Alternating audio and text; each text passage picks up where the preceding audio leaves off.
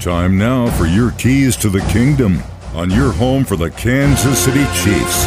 104.7 The Cave. Over the weekend before the Super Bowl in L.A., they had the NFL honors. Tyrann Mathieu, along with Travis Kelce, were in attendance. Tyrann Mathieu, a nominee for the NFL's Walter Payton Man of the Year.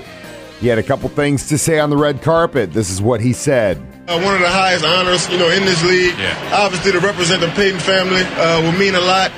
But mostly just trying to represent my teammates, represent the Kansas City community, the right way. I'm blessed, man. I feel great. Obviously, the hope and the dream is to continue to be a Kansas City Chief.